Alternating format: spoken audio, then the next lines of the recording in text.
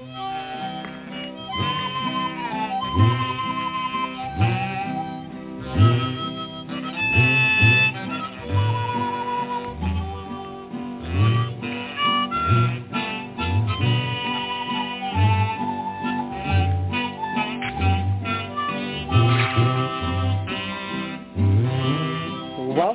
once again to the Lucky Mojo Hoodoo Rootwork Hour, brought to you by the Lucky Mojo Curio Company in Forestville, California, and online at luckymojo.com. I'm your announcer, Evan Lionheart of evanlionheart.com in New Jersey. And in just a moment, we'll be joined by our co-host, Catherine Ironwood of luckymojo.com in Forestville, California, Germain of ConjureManConsulting.com in Mission Viejo, California, and this week's special guest for our very special Oracle Hour, John St. Germain of JohnSt. Germain.com in Knoxville, Tennessee, bringing us the topic and practice of Lithomancy. They will take your calls and offer advice to address, ameliorate, and remediate your questions and problems about love, money, career, and spiritual protection using traditional African-American folk magic practices of hoodoo, conjure, or rootwork, as divine and prescribed by the greatest spiritual hoodooists of our time. You can learn a lot just by listening, but if you're selected from among those who signed up at the Lucky Mojo Forum at forum.luckymojo.com and called into the show, then you'll be on the air and receive a free consultation. We'll be going to the phones in just a moment, but first let's catch up with our co-hosts, Catherine Ironwood and ConjureMan. Miss Cat? Hi, Evan. Boy, it's nice to hear the voice of happy calmness. We've been living at warp speed the last 2 days, and it's going to take me some effort to actually speak at the same level of speed that you were. Things here have absolutely exploded. We're on Monday, that's tomorrow, Terrors of the Evil Eye Exposed goes to press in Canada. Ah! And yes, and Down Home Sex Magic is 8 pages away from being finished, which I have to have done by Wednesday when the Patreon pages go out to all my Patreon subscribers. And Amulets, Charms, and Talismans is pages away from being completed. And Gregory, Papa G, who has been working on the art like a maniac. I mean, the guy is like nonstop art guy. It's really interesting because he's sort of like, I'm not professionally trained, and boy, is he doing good. He's a very artistic guy and always has been. But he got to the end of the art. There's still pages to write. And, of course, Papa G is a fantastic writer as well as an art being. And so he is now going to be writing some pages. So we'll get it all together. We really hope we can make this deadline for the Hoodoo Heritage Festival, because all of this is done in service of the Hoodoo Heritage Festival, which is September 11th and 12th. And you're like, but we're only in early July. Why are you worrying about September? Because it takes time to print a book. It takes time to have them schedule press time. Of course, then they have to get us the proofs. We have to make corrections to the proofs and blah, blah, blah, blah. Meanwhile, Gray Townsend has been working on cover art. Last week, we made a debut of the 3 covers, but we've already changed one of them. The cover of Down Home Sex Magic has been revised. And of course, it had no back cover previously, and now it does. And even as we speak, Gray is making one of those fabulous composite illos that he puts in almost every book, where he just takes a lot of old and new advertisements for spiritual supplies and just shows the range of products. So that are available, and also natural curios and amulets and charms and whatever it might be. So he's working on that page, but I think that's going to hopefully be done by the end of this week. So we're really in that final sprint. I am no longer taking phone calls from friends.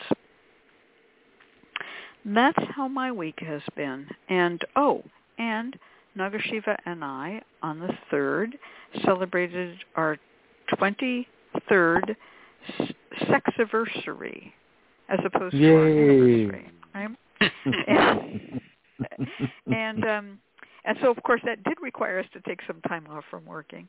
And today is the 4th of July, a day that will live in infamy. And I think that's about it for me. It's all I have to report. Oh, and I just have to say that when I got together with Nagashiva 23 years ago, I had no idea that he would turn out to be a professional level chef. It was just an extra added prize. I don't even think he knew about it, because when he started, he was like, how do you toast bread? And what do you mean? Beat the eggs and pour them into bouillon and make stracciatella alla romana. And now this guy could open a restaurant. He's so good. And I am the sole beneficiary of this. It's a whole private restaurant for me, and I'm so glad. Thank you, Nagashiva, for feeding me. That's very sweet. So how was your week, Conjurman? Oh, basically, I just wanted to point out that it's a very Taurus and Scorpio of you all to call it a sexiversary. It's fantastic. I love it. So happy sexiversary to both of you, and many, many more to come. That's fantastic. Mm-hmm. It's been a wild week. Starting off just in terms of client work. I'm all booked for July, so I'm so sorry for a few people have reached out. It looks like your button isn't working. No, the button's working. It's just booked. The button works. I promise you. The scheduler works. I'm just entirely booked. I only have 2 reading slots, and they're in August. And I think I might be booked all the way. Besides them, I might be booked till September. So just bear that in mind. I apologize in advance for people who think that the system has shut down on them. No, it's just I'm all booked up with clients. They go by really, really fast. So if you're interested, I think I only have 2 in August. All of July is booked, and I think all of September is booked. And speaking of readings, there was something that happened this week that I'm just like, sometimes being an oracle, being a seer, and both you and John St. Germain and Evan, you, and of course, you all can attest to this. Sometimes things are just too literal. If you remember the beginning of the year, I gave the year a name. It's called the Year of the Broken Road. And just this week, I was reading about how hot it was in the Pacific Northwest that roads are literally cracking open. Oh, my gosh, you are so right. And sometimes, you all attest to this. Sometimes you do a reading and you think of it almost metaphorically. And then it kind of turns out to be so literal. I was just the other day talking to someone. I was doing a natal reading, and whenever I do natal readings, I always combine it with whatever's going on in the world. And this person had Mars in Cancer, and Mars fallen. And so I was like, just be aware, Mars is going to be transiting into Leo next month, and when it does, it's going to be making some really funky aspects to Uranus and Saturn. So stay away from oil, stay away from fires. There may be some combustion. I said it sort of offhandedly to this client, right? As like, just be careful. The world is looking like it's going to combust, and now you have that hell mount that has opened up in the middle of the Gulf of Mexico because of that oil spillage. And so sometimes being an oracle or seer, you're just like, the shit gets a little too literal. Can we please go back to figurative? let's be metaphoric for a few months, please. Wow. It's been bizarre. It's been bizarre. I got it. Wow, that's amazing. And I do remember when you said that. Sometimes being a prophet is, it carries that feeling like, what if I hadn't said that? Did I call that into being? Yes. Yeah. You're just like, you know what? I'm only going to be predicting rainbows going forward. We're going to have rainbows and sunshine, and it's all going to be wonderful. We're all Lollipops going to live to our hundreds. Yeah, just right. 2021. Why are you as wild as 2020? Jesus. Wow. Well, that one goes down for the ages, I'll tell you. Things have been very, very strange out there in the outer world, which I check in with about at 6-hour intervals while I'm awake. If I checked any more often, I wouldn't get any work done. One of my most favorite things is to just, go check the headline news. And I'm telling you, check the headline news, and sometimes it's like a joke. I mean, it's one disaster after another, one disaster we're after looking another. At that Delta variant now, right? You're just like, oh, God. Yeah. I think it's like the most common variant in California right now. You just kind of look at it and you go, it's a train wreck. You see it coming, and you just kind of watch. You go, okay. Who could have guessed that? Who could have guessed that people not getting vaccinated, not wearing their masks, might make this variant become popular? Right. We're just overdone with shock. Yeah. One of the more interesting things that didn't get a lot of news, it was relatively small on the news blip, but I thought it was interesting. The arrest in Massachusetts on I-95 of a group called Rise of the Moors. Yes, it's been a while since I had heard from them. Yes, well, I got real interested in it because, why are they stopping these people? It turned out they were just refueling their cars. Why did the troopers decide they got to go in and interfere and get all involved in it? And these guys were just going to a piece of private land that they have where they do shooting training, and they made it out on news like these were black nationalists, heavily armed, blah, blah, blah, blah, blah. If you go to their site, it's this guy named Jamal Bey, and he's an ex-U.S. Marine, and he, besides being a Moor and belonging to the Temple of Moor Science and his version of it, and he's a follower of Noble Ali Drew and all of that. I mean, he's Noble Drew Ali, whatever. I'm sorry, but he's a lineal follower of the old Temple of Moor Science. Aside from all that, he just earns his living teaching basic shooting safety, hunting safety, and weapons management to people, most of whom are white and at least half of whom are women. Yeah. And you can see the video of him, and here's how to zero in your rifle. And they've got this guy, and they've got him on the news as he's a terrorist organization. Yeah. And I'm like, this is just an ex-Marine who's figured out that, he's a good marksman, and he's figured out how to take people into the woods and teach them how to shoot at a target safely. Yeah. Oh, my God. Every once in a while, these kind of Moorish temple groups pop up, and the news media always covers it in the same way, like they're this massive threat. I'll give you an example of when they say a threat, this is what they do. So the Moorish temple, when they file paperwork, they call it paperwork terrorism. It's hilarious.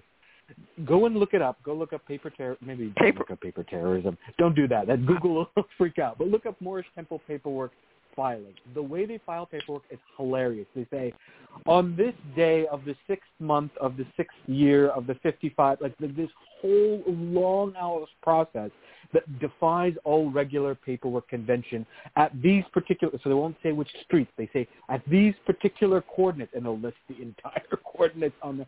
That's it. Wow. They have their own modus operandi. They have their own intellectual world. It's really fascinating, really interesting. Go and look up at their paperwork. It's like a trip to read. But they call that terrorism. This guy, Jamal Bey, actually, there's one video he has up called Dominican, quote, Dominican, unquote, barbershop. And it's just, guys talking in barbershop type of context, sometimes called hush talk or, behind-the-scenes language. But he's giving people actual lessons on the law and the Constitution of the United States. But then he stops to explain that in ancient language, the marking of vowels was inconsistent from language to language and also doesn't accord with the marking of vowels in modern language. And he explains the difference between Hebrew and Arabic. And I'm like, this guy should be a college professor. He's going on about umlauts and, you know what I mean? And I'm like, they've got him locked in jail right now And I'm like, the guy's a frickin' normal dude. Anyway, it just made me mad, and I really liked him. Yeah. Everything he said made sense, except that there was one little quirk, which was when the troopers came out to arrest them, they flew the Moroccan flag. Yeah, which is red with the green star. This is the Moorish Science Temple of America.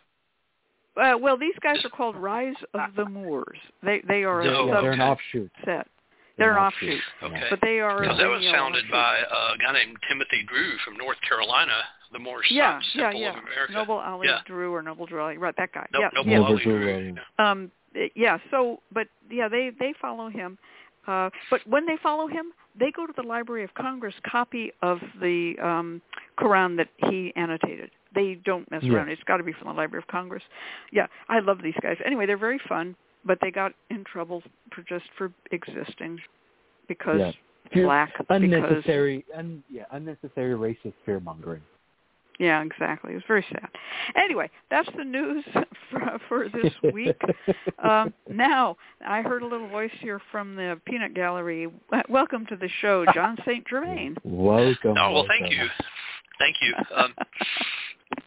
I know about them because of my history of the spiritual church that's in my book that I'm working on. That's my news, the book I'm working on. Wow. So I'm working on a biography of Reverend Adele Clemens, founder of Divine Harmony Spiritual Church. That's my news, Wonderful. I guess. And I reinvigorated my research into her life, and it bore wonderful fruit. And as it turned out, in order to tell her life, I had to research the history of spiritualism during her lifetime and before, and that bore interesting fruit, which led to research in the involvement of spiritualists in the civil rights movement. And you might know that they were quite active. Mary Finn Davis was the wife of Andrew Jackson Davis, who was really the founder. A lot of people say the Fox sisters founded spiritualism, but it's really Andrew Jackson Davis. That's right.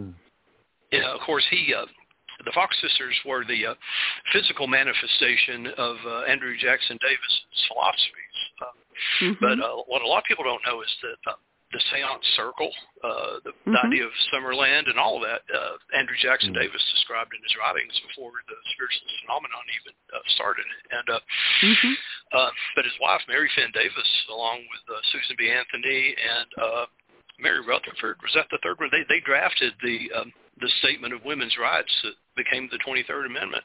And when they were signing it and writing it, they said spirit knocks were happening on the table to approve their choices. So suffrage,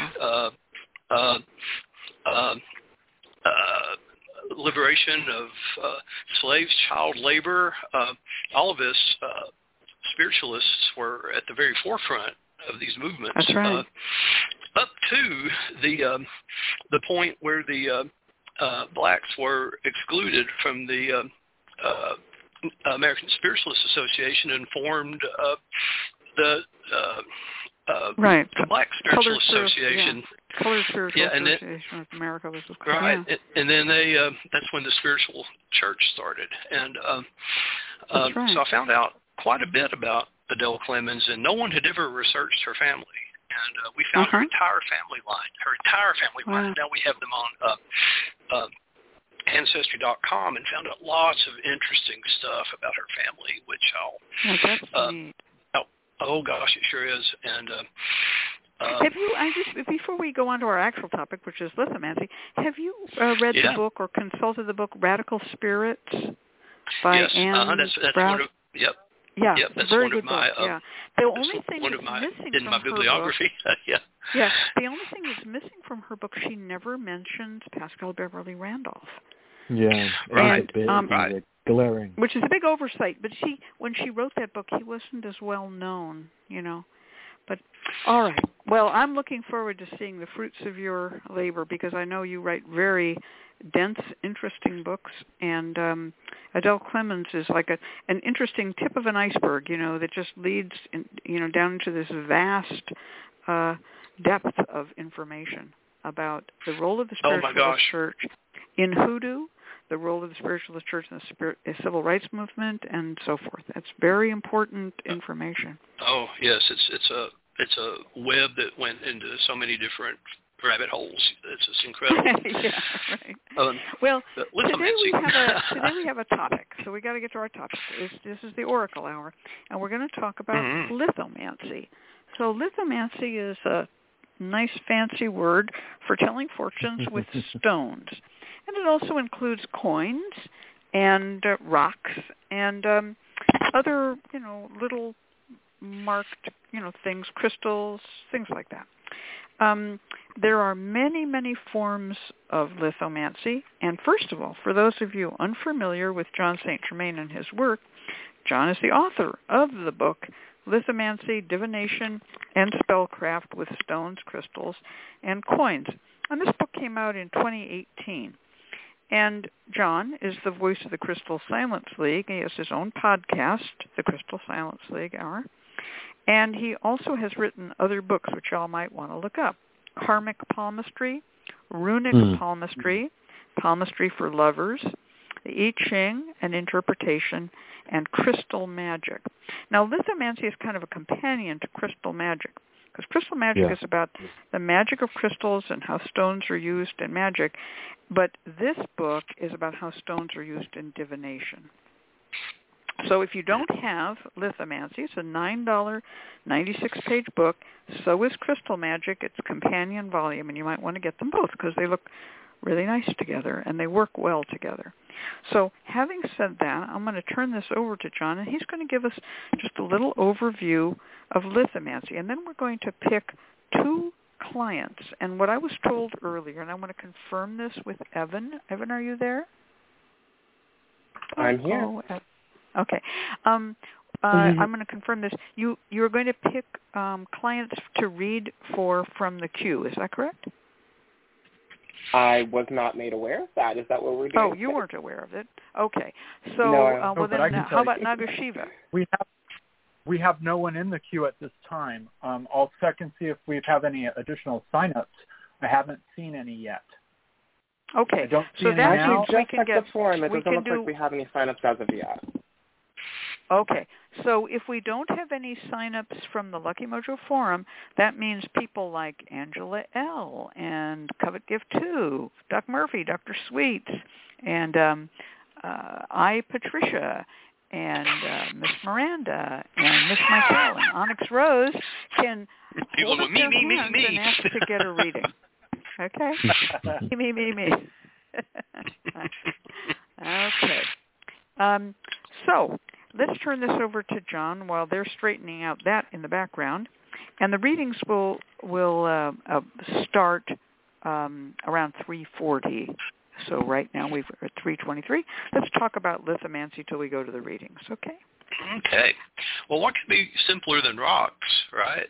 We have fancy oracles that require all kinds of esoteric knowledge. What could be more simple than rocks? And in fact, the set that I like the most are just river rocks that I walked down the river and picked up along the river. I said, oh, that's a pretty one. There's another pretty one. And, these are granite and marble, limestone quartz that have been kicked up from the earth and tumbled over centuries or whatever, and it's my favorite set. And I do have sets that are polished, picked up at rock shops and places, but these are my favorite set. They're gifts of the earth, right? And I sanctified them. And the process in lithomancy, I talk about how each stone is selected for a purpose. You say, this is my money stone. You're going to go out and find information for me. You tell the stone what to do, and then you might smoke it in an incense specifically for money, money draw.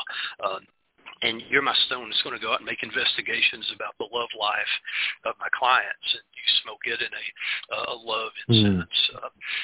So you tell each stone what to do. You want to uncross all of them because you don't know what the stone has seen. Some of them, especially if you buy them in a shop or on the internet, you don't know what they've seen. And stones are living things. And I'll tell you something that's verified that scientifically.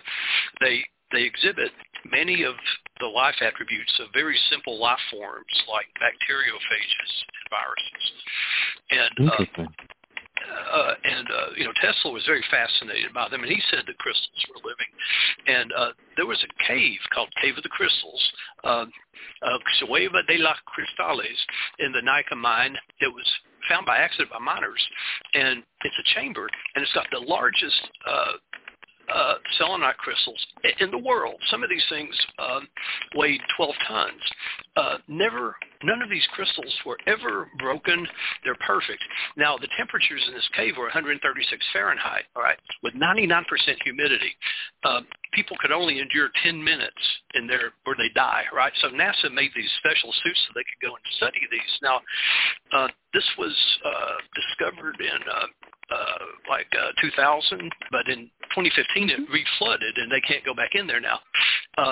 But never before had a deposit of unharmed crystals been like this. So the scientist from the New Mexico Institute of Mining and Technology, who was a speleologist, Penelope Boston, said she went in there and spent a lot of time in there. She said there was a low-frequency hum that you could hear that these crystals were emanating. They were humming to themselves. Wow. They were and there was no real explanation for this. And it was a steady... Wow. These crystals were humming to themselves. They were alive. And at that size, their low-frequency life energy... And, we talk about crystals vibrations, and some of this, crystals don't vibrate. They don't have energy. Yes, they do. This is proof. They were... And then after a while, I guess the crystals just got tired of all these people messing with them, and the water came in and flooded the cave, and you can't go in there anymore. So and that was their natural state, this hot, humid environment that promotes the growth of crystals. That was their natural state. So they come up to the earth. We find them, and we know these are living things, and they transmute energy, they transform energy, they remember energy. So this is a wonderful oracle. It's a wonderful thing, properly dealt with, properly treated. I've never seen an oracle that can do so much and give you so much information and be so accurate and communicate with you so perfectly. I've come to understand that this is the earth itself giving you information. And imagine how marvelous ice crystal must have been, quartz, clear quartz, when early man found it. Here's ice, but it's warm. How magical these things must have been, and how the wise people discovered their magical properties. Here's amber. You rub it, and it makes the hair on your arm stand up. How magical these stones must have been to people, and then they begin to associate them with dragons, nagas, serpents, wolves, eagles. I don't like the word archetype, but archetypal beings, and communicating with the earth spirits and things. So this is a lore that was built up by the wise people and the elders. The oldest collection of anything, the oldest human collection was found in the Kalahari Desert, and it's a collection of, I think, 22 calcite crystals. And they estimated that the person had to walk up to 5 kilometers to get those calcite crystals, and brought them back and put them in the cave where they lived in the Kalahari Desert. And associated with them were ostrich eggs, which are used and still used to this day to transport water. So you'd refer to the crystals as warm ice, but they were also seen, especially that translucent or transparentish calcite, was seen as water. And this cave area, millions of years later, is still a place where people go to do a yearly festival to bring the rain. And so they had the ostrich eggs, which were there to hold water. They had the calcite crystals that were there to attract water. This is the oldest human collection of anything. Very interesting. Yeah, I think when we talk about lithomancy, we can note and recognize the long history of human connection to stones and sacred sites. But lithomancy is divination with those sacred objects, with the stones, with crystals and whatnot. And I think it's quite fitting that we talk about lithomancy after our last Oracle Hour was on the I Ching. Because I think the two represent related divination practices, but to come at it as sort of different approaches. So there's a variety of different ways that you can divide up divination, sortilege, etc. But one of the ways to do it is active and receptive. Not active and passive, but active and receptive. Active divination is that which involves some level of manipulation of the thing that you're supposed to get random things from. So this is geomancy, this is I Ching, it might involve math. There's some active manipulation portion of it. Receptive divination is where you allow randomness to inspire you, to give you insight. So this would be staring up at the clouds, it would be scrying, and it would be lithomancy. Casting out those things, bone divination, deeply related to it. What this allows you to do is allows you to tap into that randomness, what people call chaos, diviners see as order. They see as the ebb and flow of life, of fate, of destiny, of whatever. And by casting out, whether they're shuffling cards or throwing stones, they're then able to pick out patterns. So lithomancy has a variety of different approaches to it. One is the selection of specific objects to use in your divination. So some people will only divine with ruin stones. Some people will divine only with crystals, with each crystal meaning something. Other people will focus more on the patterns that the objects will make. The stones themselves aren't that important. What matters is what patterns do they make? How do they fall on your cloth or on your floor? I used to jokingly, but quite accurately, do lithomantic divination with colored paper clips. When I was hanging out with friends in an office, I would gather these colored paper clips and I'd be like, gather around. I'd do this whole spiel and I would cast out the colored paper clips and then read people's fortunes with them. And they were meant to be kind of entertaining and interesting until they started to become really eerily accurate. And so people were getting more and more nervous when I would cast out these paper clips, right? But for me, it was because I'm looking at the patterns of the paper clips. The paper clips themselves didn't matter too much. And then the third approach is a balance of the two. This stone represents a wise woman or a wise man. This stone represents marriage. But I'm also going to be looking at the patterns that they make. So there's a kind of three approaches to lithomancy. What's really beautiful about it, probably more so than a lot of the other divinations we've talked about, is the level of customization you can do with it. You gather your stones. What is it? What stone's significant to you? Maybe you find it when you're walking. Maybe you find it when you're doing ritual offerings outside. Maybe you find it on your doorstep. Maybe you buy it. You build your lithomantic, pool. You build it yourself. And that meaning develops over time. The more you use the stones, the more you gather, the more meaning and significance you find in them. Yeah, I agree with that a lot. There's also a similarity to bone reading, in which each bone has a meaning. All teeth mean biting, right? All finger bones of animals with grasping hands mean grasping, and all front hooves of animals that just run on their hooves just mean running, right? There's a difference. Exactly. So, but there's also the difference between the grasping hand of a raccoon and the grasping hand of a human being. Exactly. So you would never particularly use a raccoon's finger bone for gambling luck or playing the guitar, but you might use a human's finger bone. So there's the form, the shape, and the same is true of the stones.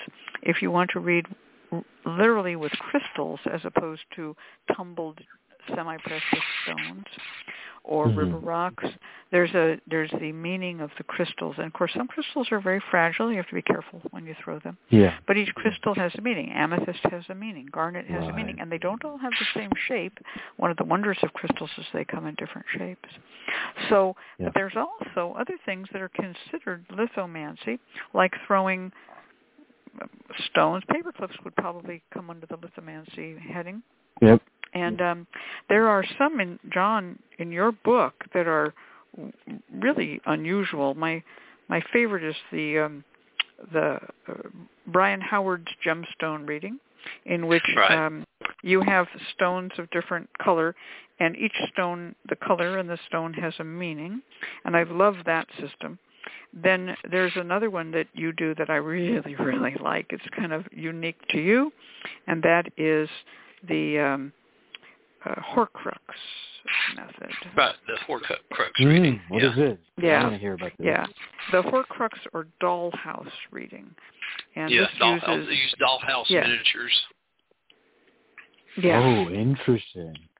Yeah. Why don't you tell us, give us a minute on that one, okay? Because that's okay. So I'll try a minute. To you. Well, it was you create a set of objects in miniature that represent various things in life. You might have I have like a little hot sauce bottle. I have a teddy bear. I have a little book, a little deck of cards, some oracle things like a crystal ball. I have a little skull, a small screwdriver, and I wish I had my set in front of me. I would tell you quite a bit about it.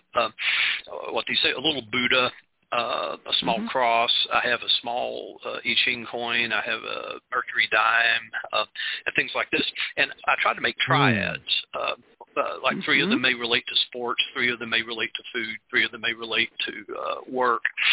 And some of these triads can work in different ways. Well, these are laid out, and I think I have about 24 of these, and they're mixed up on the table, and then the person divides them into 2 piles. And the pile that they actually select is what's active in their life, and the pile that they put aside are the ones that they are putting out of their life. And you read both piles.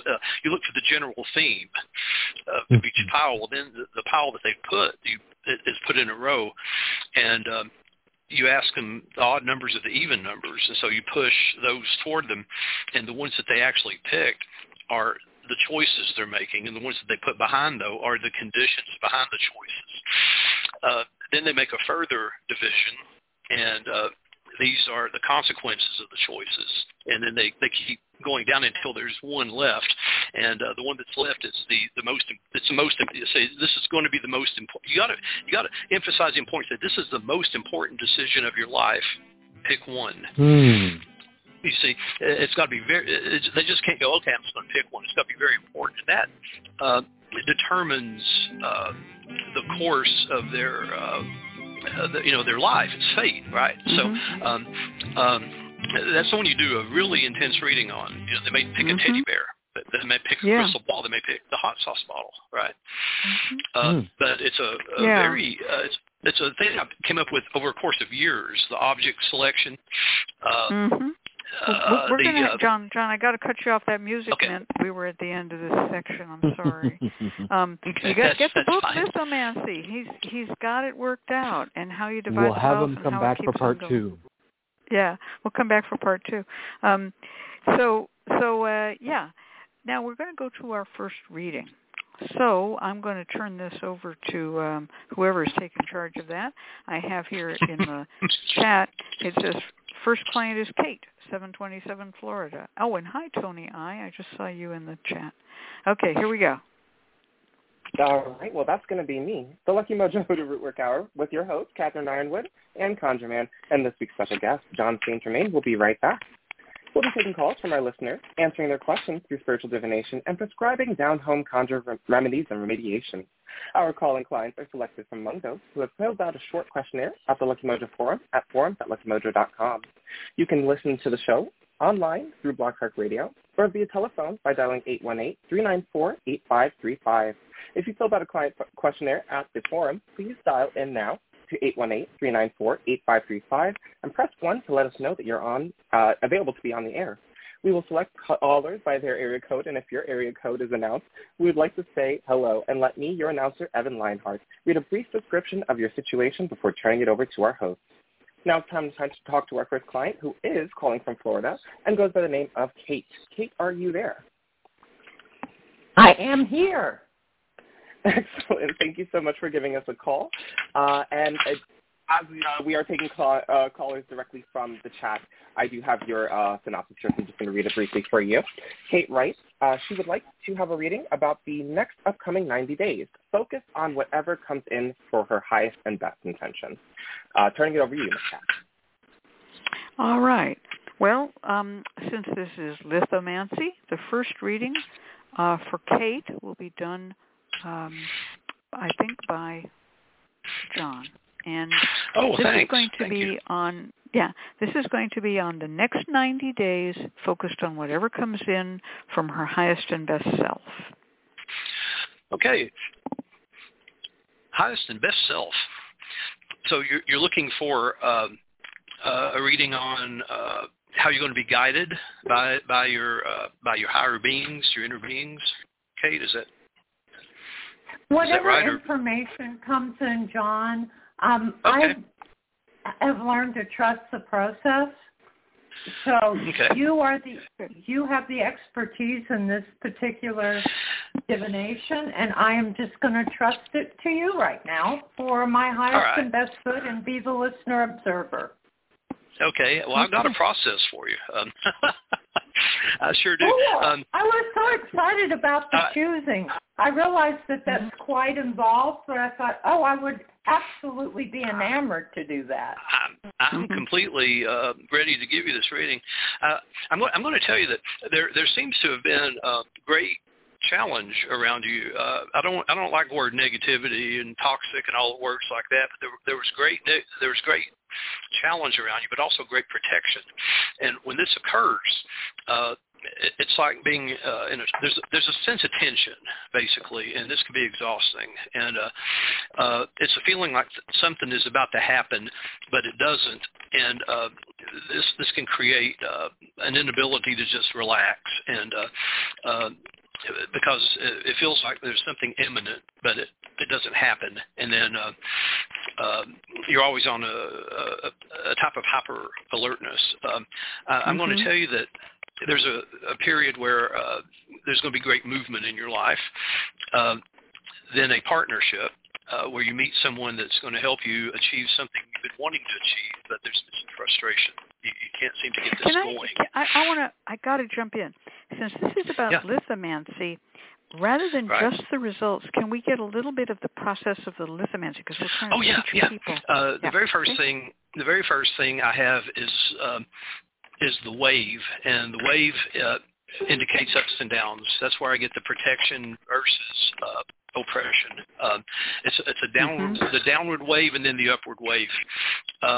So the downward wave pushes you down, the upward wave lifts you up, and that's followed by the arrows, which shows, and it's on its side, showing the arrowheads moving from left to right. That shows the rapid movement. Then we have the linked rings, and that shows a partnership, followed by the sun, and that means that there's going to be success in an endeavor.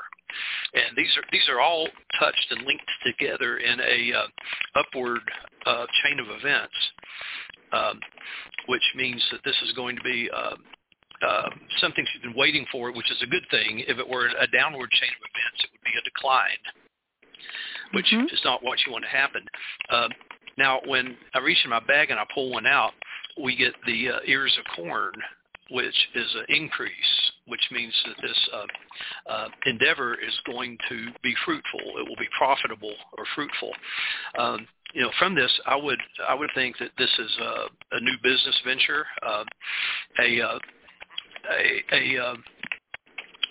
something that you put your time, energy into, and it comes back like corn does, very rapidly and multifolded. So, Kate, this is what I see for you, just with the stones. It's very quick. In a longer reading, I would say I've been doing a lot of talking. Now it's your turn to talk. So I hope some of that was good for you. Hope it made sense to you. Yeah. Now, let's just have a little bit of background on this. These are Patricia Crowther's Witch's Runes, which is a stone runic. A stone. It's not really runic. It's called Witch's Runes, but it's just images, and they're painted on stone. We've put a link in the chat log telling you how to see them, and they're also on page 52 of the book Lithomancy if you want to look at them. And Doc Murphy, our resident paganista, says, "Oh, Patricia Crowther was one of Gerald Gardner's first initiates. How cool." Yes, in fact, it is the same Patricia Crowther who came up with this system of stone reading. That is absolutely true. And I expanded them a little bit. I added a few more symbols. And it's in the book Lid Off the Cauldron by Patricia Crowther, and a very dear friend of mine who went by the name Brother Shadow introduced me to them with this gorgeous set that he made. He made a beautiful set of them, and only made a few sets, and he sold them to a few people, and I thought, oh, these are so enchanting. And then, of course, then I saw Patricia Crowther's, and we made these beautiful sets of them. And I've made mine in imitation or in honor of Brother Shadows, and I added a few pieces from my own preferred method of divination to mine, which I describe in Lithomancy, if you want to pursue that. And are you selling sets of these stones? No, and I'll tell you why. I cannot make a set that will hold up under repeated tossing, and where I can retouch mine. I could just get out paint and retouch mine. I wouldn't sell a product where after say 100 castings, all the paint would knock off of them. So I don't sell them. I don't sell them. Maybe you could get someone to engrave them like those chakra stones. Someone could engrave them. But after I have someone engrave them and I paint them, I'd have to sell them for like $200. I don't think it'd be worth it. Well, it's a wonderful system of reading, and this was a very clear reading showing, this wave of 3 stones that were together, and then this one, the ear of corn, says, invest in something new. Go to something's going to grow for you in this next 90 days. So lovely. A lovely reading. I'm very fond of those stones. Again, to understand Patricia Crowther's system and Brother Shadow's system and John's system, you want the book Lithomancy, and it explains it very, very well. All right. Let's see. We have a second reading, and that, I think, is going to be Conjurman Ali. So can you do a reading on using lithomancy for Kate? Yes, absolutely. So I'm going to do it a little bit differently. I have coins with me, a set of coins, they're each in coins, that you can hear, I'm shaking them up, and I'm going to toss them onto a cloth. This is a cloth that is divided up into 12 houses, the wheel of the year related to astrology, and that helps me to narrow down topics and whatnot while also reading the coins. I'm going to just toss them onto my cloth here, and now reading the cloth. So the first coin that really stands out to me falls into the 6th house. The 6th house is the house of healing and health. So I would recommend getting some type of physical or health check. This is a coin that has come upwards. Generally, when the coin is up facing, we relate that to issues of blood, the genitals, womb, etc. So get some type of physical done, whatever your normal checkups are. Make sure that you reach out to a doctor, reach out to somebody who can help you. The other coin falls into the 11th house of a helper. So this is the next kind of connection here, that there will be a helper that is made available to you. Again, this is heads up, likely going to be a male, perhaps a surgeon, a doctor, or a healer, but somebody who will help you with this health matter. There is going to be something that shows up in run this health check. It looks to be relatively minor, not too major here, but it does show up and will require treatment or an adjustment of your regimen. And this person in the 11th house is going to be your ally, your helper, who will step forward and help you through this process. So look for a helper here. Now, the way that my little cloth is set up is that there's a little ring inside that shows the zodiac as well. So I'm actually going to read the zodiac in addition to the coin, and it looks like this falls in the 11th house of Taurus. Now, why is that significant? Because that will tell you a little bit about your helper. Your helper will likely be a hard worker. They may have some type of bovine connection. They may have cows in their office. They may have a surname that reminds you of the word cow, or they may wear something that looks a little bit cow-like or bull-like. But this is an active healer, someone who is going to be able to blend natural regiment changes, discipline changes, as well as modern medicine.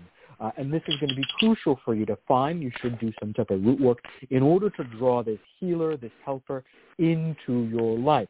The next coin, now it's interesting, the other coins all fall outside of the ring or inside the ring, so they don't actually hit any of the houses. Only 3 hit the houses. The third one falls into the 10th house. Now this is significant. The 10th house is a house of treatment, generally in any type of medical reading. So this is an indication of how will your treatment go. Again, the coin is heads up, indicating a positive result with success. So I see a minor health issue that shows up. You should follow up with some type of actual checkup, a physical with a doctor.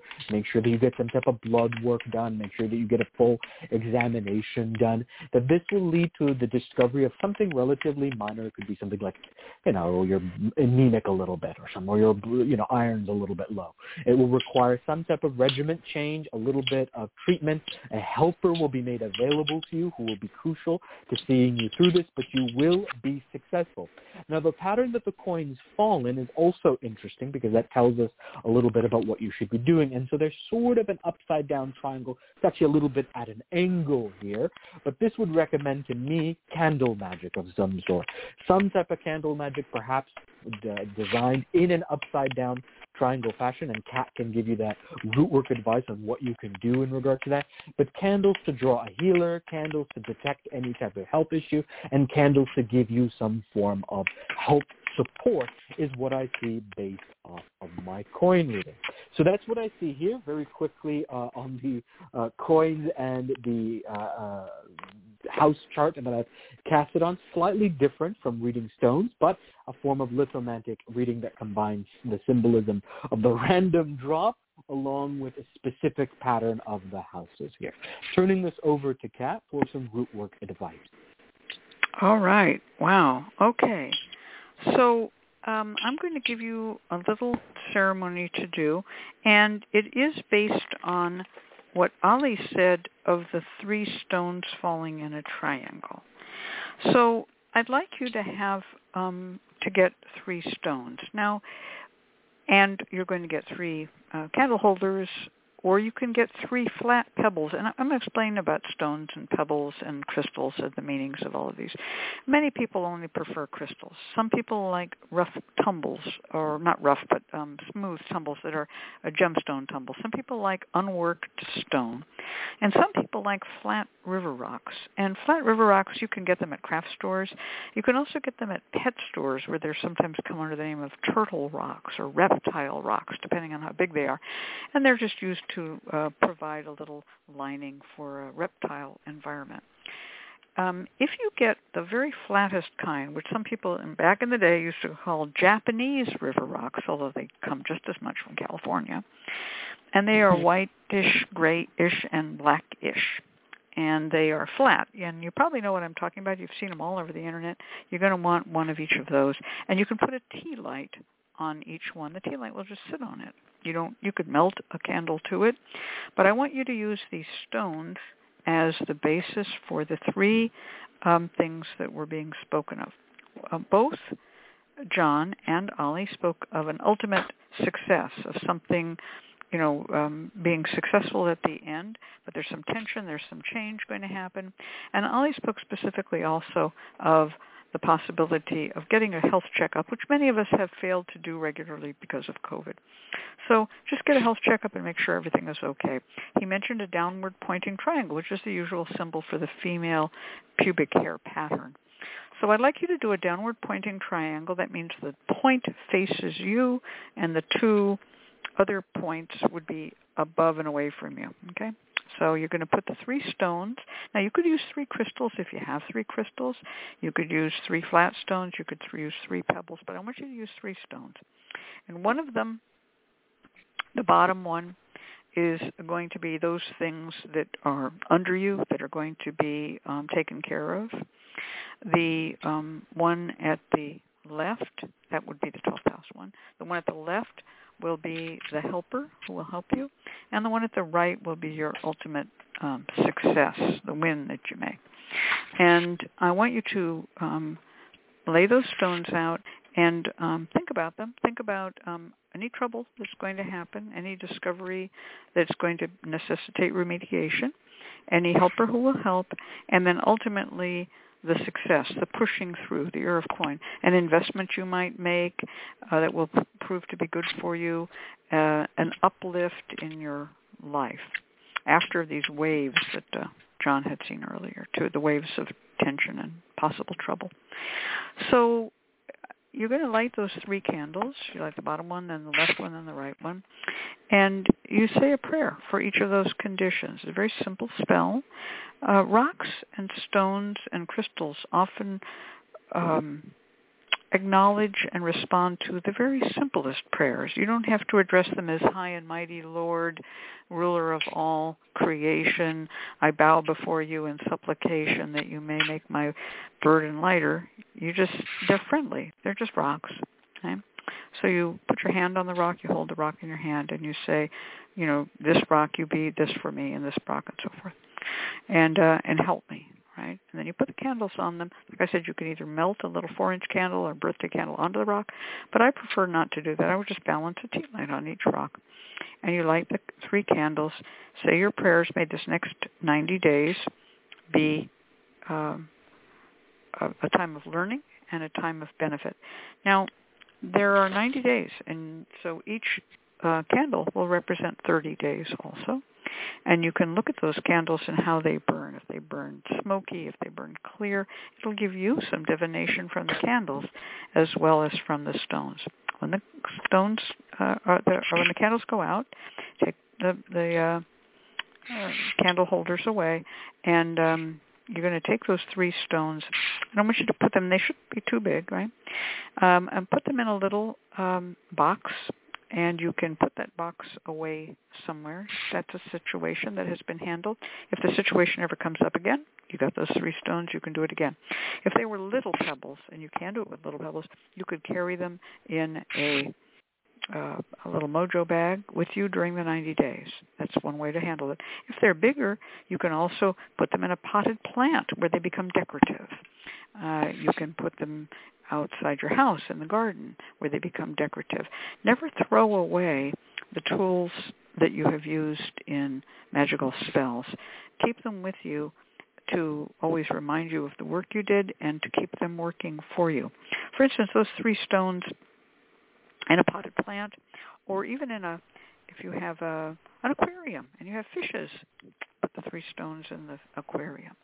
And that they will serve you and work with you, because one of the things that stones do that's different than other forms of magic is they have a very long memory, as was explained, and that memory will stay with them for the entirety of your lifetime. They won't forget the work they did for you. Okay?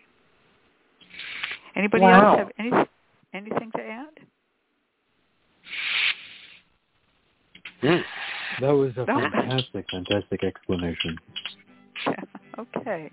All righty. Well, I hope that Kate has a good 90 days and comes out of this 90 days with a clear way forward. All right. Now we're going to have a little bit of announcing and then go to our next client. Absolutely. The Lucky Mojo Hoodoo Rootwork Hour with your host, Catherine Ironwood, Germain, and this week's special Oracle Hour guest, John St. Germain, will be right back. Support for this program is provided by the Lucky Mojo Curio Company in Forestville, California, and located online at luckymojo.com, and by the Association of Independent Readers and Rootworkers, AIR, a directory of ethical and authentic conjure practitioners located online at readersandrootworkers.org, and by Hoodoo Psychics, the first psychic line run entirely by Hoodoo practitioners. Receive a reading with a trusted rootworker instantly. Call 1-888-4-HOODOO or visit hoodoopsychics.com. And by the Crystal Silence League, a free online prayer service of the Association of Independent Spiritual Churches, located online at crystalscienceleague.org.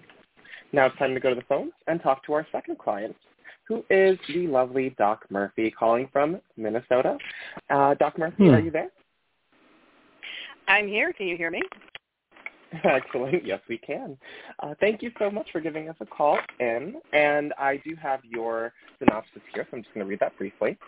Doc Murphy writes, I just got laid off after only having a job for 6 weeks. I'm sorry.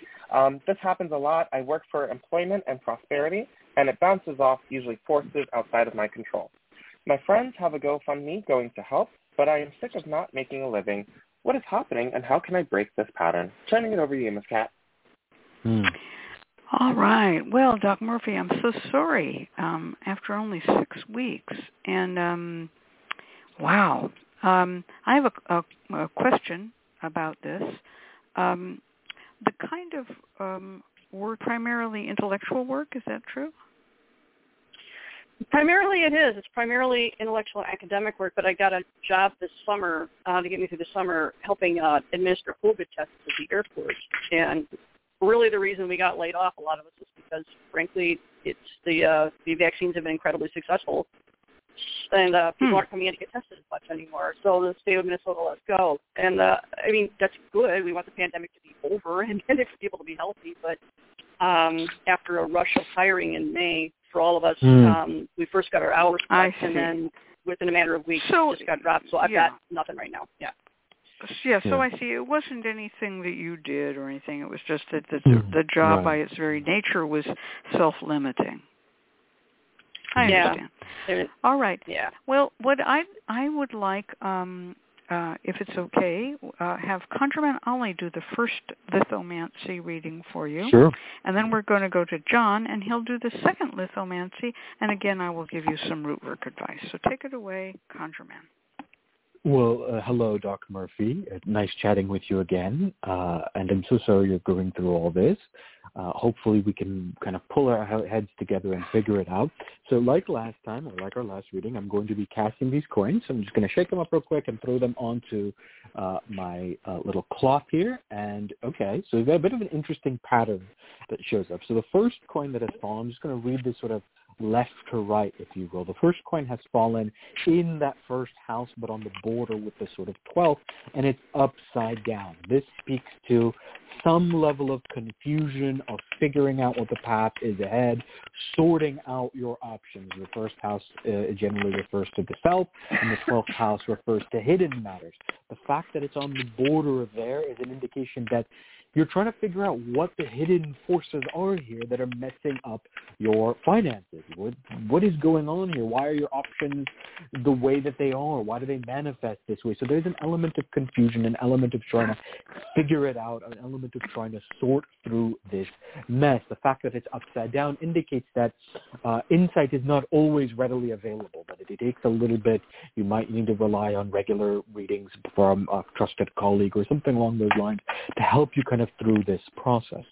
Now, what's interesting is that 2 coins have fallen into the second house and 2 coins have fallen into the 10th house. Literally the question you're asking about, finances and job. The 10th house in medical work is generally about treatment, but in just general refers to profession. So it's interesting that the coins are really reflecting in many ways the question that you're asking.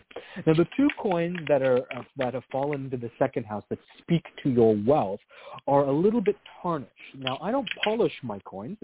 I've just been using them for ages. So these are a little darker than the other coins. They're a little bronze colored, but these have a little browning on them. So this generally would indicate that wealth will show up later rather than immediate.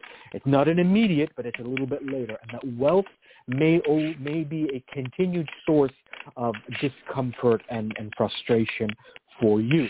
But these two coins are in turn related to the two coins that have fallen in the 10th house. In the 10th house, these coins are overlapping a little bit, so it's almost like one is on top of the other. This does indicate that there is not, the environmental factors around you are not positive.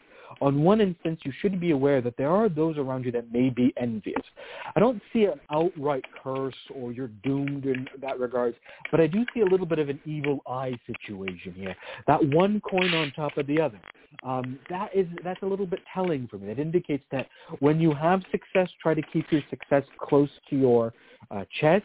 When you are making moves, make some moves in the shadows rather than out in the open, because it seems like there are those who aren't evil, who don't wish you harm, but there's an element of envy and an element of worming away at your good, worming away, eating away at the positive there. That coin on top of one another really speaks to the sort of maybe backbiting or envy. There is an issue here that can be affecting it long term. This is why there seems to be an ongoing problem, is that there's someone in your sort of social circle or in the orbit that isn't, conducive to your success, we'll say. There is a final coin that falls into the 9th house, which would indicate some form of travel might be required or that for your new endeavor, and that will likely be the way forward and help you out of this situation. So there's going to be some physical movement or motion that is going to be required. It has fallen up, so the outcome is going to be positive. Now, the overall pattern here is a lightning bolt looking up thing. So from the 9th to the 10th to the 1st to the 2nd, it looks like a little bit of a lightning bolt that has been shot, which this indicates to me is that these are sudden disruptive changes, that they are environmental also to a good degree, and that they may be related to what we call spiritual climate. I know you've had astrological readings in the past. I would encourage you to do a more in-depth reading of either a natal reading or a life path reading, something that actually gets into it, because there is an element here that seems more cyclical than anything else. So check your birth chart. There may be something going on there. Check your life reading. There may be something on. There's something that is environmental that is contributing in addition to that sort of evil eye that we see. So that's what I see in my lithomantic coin reading. I'm going to turn this over to John St. Germain, who will do your next reading, followed by Ms. Kat, which will give you some root work advice. Thank you. Oh, my goodness so much. gracious. My goodness gracious. I can't believe my reading follows yours, conjointly so closely. Doc Murphy, I have the birds right side up. No, I'm sorry, the birds upside down. The arrows pointing downward. I have gestation, which is the spermatozoa going diagonally. I have the waves diagonally. The black stone above the spermatozoa and the waves, and beneath it, touching each other, is the snake and the scarab sideways. If I were to begin this, the birds upside down indicate downward movement like a flock of birds diving to the ground. This shows a downward tendency, very rapid downward tendency. Force is moving you downward. The four arrows is the wind blowing from below, which sort of traps you. You can't move backward. You can't move forward. You can't move up. You can't move down. If you've ever seen seagulls poised in midair, it's kind of like that. No forward movement. The gestation, the spermatozoa moving upward diagonally, means though your creativity is on fire. You just have idea after idea after idea after idea. And the waves diagonally, the waves move you along, but this is a diagonal wave. It means for every step forward, there's a step backward. the black stone from above. The black stone basically is misery. The creativity is not bringing you joy. You're not receiving fruits from your effort, and there's an oppression. So what is it? Well, the answer, the snake and the scarab. The scarab is magic. The snake is a rival. Congressman Ali talked about jealousy, evil eye. The snake is a rival, and this is magic. So somebody is almost following you around, making sure your success doesn't bear fruit. And I would look very carefully at who I would trust. And I would be very cautious about who I tell what I'm doing, who I give my idea. Somebody's taking your creativity and using it to benefit them. And this can be done with energy. There are spells that can actually take your success and apply it to them. People can steal blessings. People can steal prosperity. People can steal creativity. I would just be very quiet about what I'm doing and not tell anyone else. When you talk, you give energy. When you post on internet, you're giving away things. I don't say anything on social media. I just post a bunch of silly stuff. I keep my stuff close. Nobody knows what I'm up to. So I would be very careful about this. The snake and the scarab together, that's somebody, the snake is an evil person, a rival, jealousy, and scarab is black magic. I think somebody is following what you're doing and blocking you. And why are they doing it? I don't know. Somebody who feels they have a grudge against you. Somebody who feels you may have injured them in the past. It could have been a work rival from long ago. I don't know. I'd be very careful. But I would just be very quiet. All right. Well, I'm here to confirm that John doesn't post about himself. He posts about his cat Figaro. Mm-hmm. Let Figaro take the hit.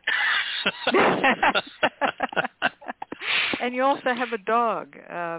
Yeah, Evie. Evie, that's right. He posts about Evie and Figaro. And Evie's a black dog. Yeah, and that's right, a black dog. And Onyx Rose says, to will, to know, to dare to be silent. You have to do that. Doc Murphy agrees in chat. So, yeah, now I'm going to give you some root work advice.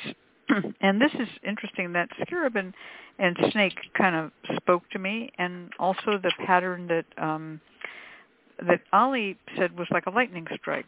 And that reminded me of the tarot card of the Tower.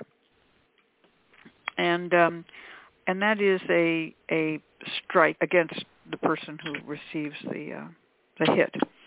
So I think that a scarab is a great idea here. The scarab is an animal that rolls dung and makes a little ball and hatches out into little baby scarabs, and is a symbol of the sun, and is a symbol of light and joy and magic.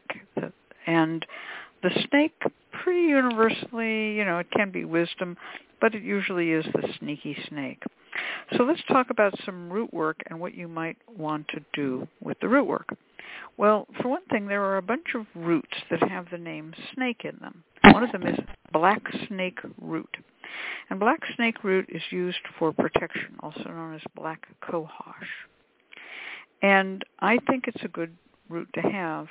There's another root with snake in it, rattlesnake master. Well, that sounds exactly like what it is. It's a root, or a plant, actually. You can use the stems or leaves of it, that are for the mastery over snakes. There's another snake root called Samson snake root, and that is used for powers, used by men, but also by women. There are a number of roots that have the name snake in them. And my feeling is that you want to make yourself a little bundle with some chips of these various snake roots. And it's going to be for your protection and to repel the evil eye. In the bundle, you're going to put little shards of mirrors. You take a mirror, just crack it with a pair of pliers, wear goggles, don't get glass shards in your eyeballs. And you can also, if you want to, put in some snake shed, the shed skin of a snake. And you're just going to put this little packet, but the little pieces of mirror, the little shiny bits, are going to reflect everything back that was sent to you. And this is going to be just a protective bundle. I wouldn't make it much bigger than my thumb, as long as my thumb joint. And, it's very small. I'm not talking about making a large, Mojo that you're going to put in your bosom. And, if it's as big as your thumb, because it's going to have mirror shards in it, broken mirrors. When you break the mirrors, now they always say breaking a mirror brings bad luck. You're going to take those two pieces of snub-nosed pliers and break those little pieces of mirror, which you can get from a compact or any place like that, and you're going to say, may all my enemies be put to flight, right? And may all who are jealous be confused as you break them, because you're calling their name into it. You're not letting it break your luck, right? Now you're going to put all of that together. Some people are like, I don't know why the mirrors, oh my God, glass shards, I could die. And I go, all right, crumple up some aluminum foil, but it won't be as powerful. And you're going to put that together, and I want you to put it in leather because it has glass shards. So you want to get a little doe skin or deer skin bag. Those little tiny neck bags. That's what you want to do. And sew it closed, whip stitch it closed. And that it will be a protective amulet or talisman for you to wear. And it can be very small. You don't want it to be seen. You just want to wear it somewhere on a long leather string down in your bosom is a good way to do it. This is not to get the luck you need for finances, and I think you know enough about Lucky Charms. I know that you know this stuff. This is to repel the snakes. This is to get rid of the snakes that are around you, the snakes in the grass who are, bothering you. And that's my idea of a good spell that will be helpful to you. I'm concerned because when someone as talented and gifted as you says, I always have this bad luck, I always have this bad luck, after a while there's this idea, were you born under a bad sign, or are you surrounded by cross conditions? And so I see that the readings indicated that there was some, what we might call some evil eye. Now, it so happens that you could also wear a scarab charm. You can go find a scarab, but if you do, try to find a scarab bead that's made of blue faience, because that's not only a scarab, it's anti-evil eye. If you want to, and it's a bead, you can put it on the outside of your little bag, and now you have the scarab rolling the ball of the little leather bag. I tend to make little clever arrays like that myself. You can make a bag, for instance, out of 2 discs and sew it into a kind of a ball shape and then put the scarab bead on it. And now the scarab is rolling away all of the despair and things, and you've got a little pocket piece, or you could wear it as a necklace too. Okay? So, and make it a blue scarab. You want a blue scarab bead, and because the blue scarab is the scarab against the evil eye. All right. Does anyone have anything to add to that? Just real briefly, I do think that there is an enduring component. I mentioned this in the chat, is that life reading is really important here. But part of that will be developing some type of active, ongoing work. So whatever remediation you have, whatever is discovered, maybe it's every time there's a full moon you have a problem, or every time, there's, July comes around, whatever timing issue is going on, whatever weather, incremental weather problem there is there, you might have to develop a sort of ongoing remediation. You might need, for example, a wealth altar or some type of offering to an ancestor, something that's ongoing that addresses that, and that will help to shift the flow away from scarcity and poverty towards wealth. So that's what I'm saying. There's going to be, what has been recommended here is fantastic, but there's going to be some type of ongoing altar work that's going to be required here to kind of shift that energy, shift that flow. Okay, that's really true. And I kind of shorted that. I said, well, you know how to do prosperity. Yeah. Exactly. That is so true. So good idea. A wealth altar, and put up those job notices, on the altar, light candles on them, and so forth. All right. Thank you all so much. Yeah. Good luck, Doc Murphy. Thank you for entrusting us. Yeah. Thanks for coming on the show. Okay, next up, we're going to have our announcement schedule network, or backwards, our network schedule announcement.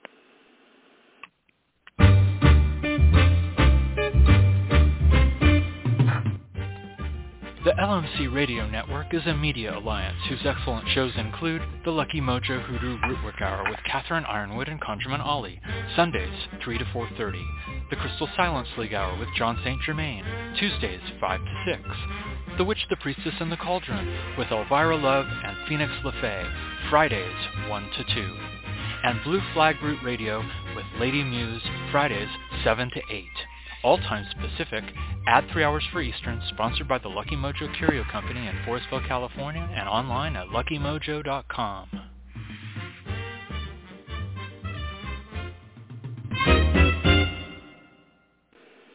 And now it's time to go to our free sauce segment. Sorry. Now it's time to go to our free sauce segment with John St. Germain of johnstgermain.com. Take it away, John. Oh, my goodness gracious. All right.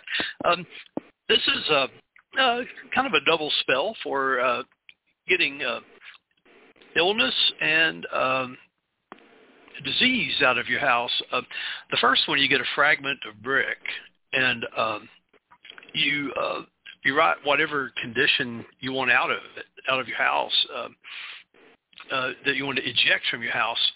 And you write in red pencil on a fragment of brick whatever condition you want to eject from your house. By the way, this works with unwanted guests, too. I just helped a client with that. And you pray over the piece of brick, and the prayer you want to use is Psalm 18, verse 2nd and 3rd.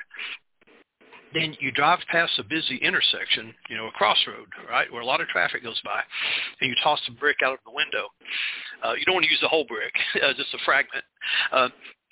Because you don't want to, someone might be in the bushes. You don't want to hit them in the head with a brick. You toss the brick out of the window into the brush or the roadside, and that's pretty much it. You say, "Leave my house, leave my house, leave my house" 3 times if you want to. And the other one is this is to keep it from coming into your house to begin with. You arrange 3 red jasper in a triangle on a plate, and right in the middle of that triangle, you burn a red candle, a vigil candle, with the 2nd pentacle of Mars, either on the side of the candle or under it, or you can burn a vigil candle to St. Jerome, and you pray the evil or illness be banished from your house during the duration of the candle burn. Red jasper protects the root chakra, and 2nd pentacle of Mars, of course, wards off illness and evil influence. And either one of those, and when you're through, you can carry those jasper in a bag if you want to. They're very energized at that point. Wow, that's a really nice one. I just simple. put it's very simple. I just put the 2 verses of Psalms 18 through the chat. I'm going to read them out loud here for those who just can't look up their Bible right at the moment. Psalms 18:2. The Lord is my rock and my fortress and my deliverer, my God, my strength in whom I will trust, my buckler and the horn of my salvation and my high tower. 3. I will call upon the Lord who is worthy to be praised, so shall I be saved from mine enemies. So that is the psalm you read over the fragment of brick. Very nice. I'm already singing, the Lutheran hymn, on festive a mighty fortress is my God. I only know it in German, right? Isn't from God. right. Yeah, that's the one. Mighty fortress is our God. That's where that comes from. That's right. Mm-hmm. All right. And that's right. So that's lovely, very lovely. Okay, I love these very impromptu stone spells, because one of the things that happens when you burn a candle, the wax is all gone, the flame has gone out. If it was in a candlestick, you got to clean the candlestick out because it's all full of city gummy wax. If it was in a glass tube, you've got to recycle the glass tube or bury it or whatever. If you work with herbs, they eventually dry up, wither, and blow away. If you work with roots, they'll last quite a while. But if you work with a bath, down the drain it goes, or you throw it out into the yard or to the crossroads or wherever you're going to take it. But when you work with rocks, they're right there. They don't go anywhere. They don't go anywhere, folks. They're rocks, right? They can be the prettiest little things with little fossils in them that you can just stare into, or they can be just old chunky pieces of brick. They don't go anywhere unless you move them and put them someplace. They're rocks. So imagine doing a spell, and this is just my addition to the idea that John had. Imagine that you lived in a neighborhood where you didn't like all the neighbors. Imagine getting a whole lot of decorative rocks and praying Psalms 18, 2, and 3 over each rock, and putting each rock out in the front yard along the fence line as a perimeter. Pretty nice, huh? That's a good one. And I love that. Yeah, there's a lot you can do with rocks that you can't do with other things. One of the most interesting things that I know to do with rocks is to use rocks from different locations. In other words, if white quartz or clear crystal quartz is not common where you are, you'll often, walking down the old neighborhoods, you'll find people will have white quartz along the path to their house. That represented that time they went out and went in the Sierras and went prospecting for gold. And they didn't find much gold, but they sure found some good white quartz, and they brought it home. Or you might be in a place where there's no river rocks, but you go and someone has a fireplace external to the house, and it's made with river rocks, even fancy ones, jasper and things like that, or serpentine. And you go, that was a person who carefully collected those rocks. So collecting and knowing the meanings of them, and look in that book, Crystal Magic, can help you directing the rocks, stones, and crystals that you work with magically. And I just, I'm an earth sign, so why not? It's like you can also, and here's another thing, people bury things that are dead. They bury bones, they bury dead bodies, they bury last year's floral tribute in the compost heap. But if you bury stones, what are you doing with them? You're just letting them be in the earth for a while. And you can always dig them up again later, and they'll be just the same as they always were. So another thing you can do is use stones, which you empower, and lay them under the ground. Now no one sees what you've done, but you know where they are under the ground. And it was well and often understood and said by California native people of the Ohlone, the Chumash, the Miwok, the Pomo, that stones traveled under the ground like earthworms. They just wiggled their way around under the ground. And a stone you put one place, 20 years later you went to dig it up and it had moved under the ground. Do you know about the moving stones? No, tell me about the moving stones. Oh gosh.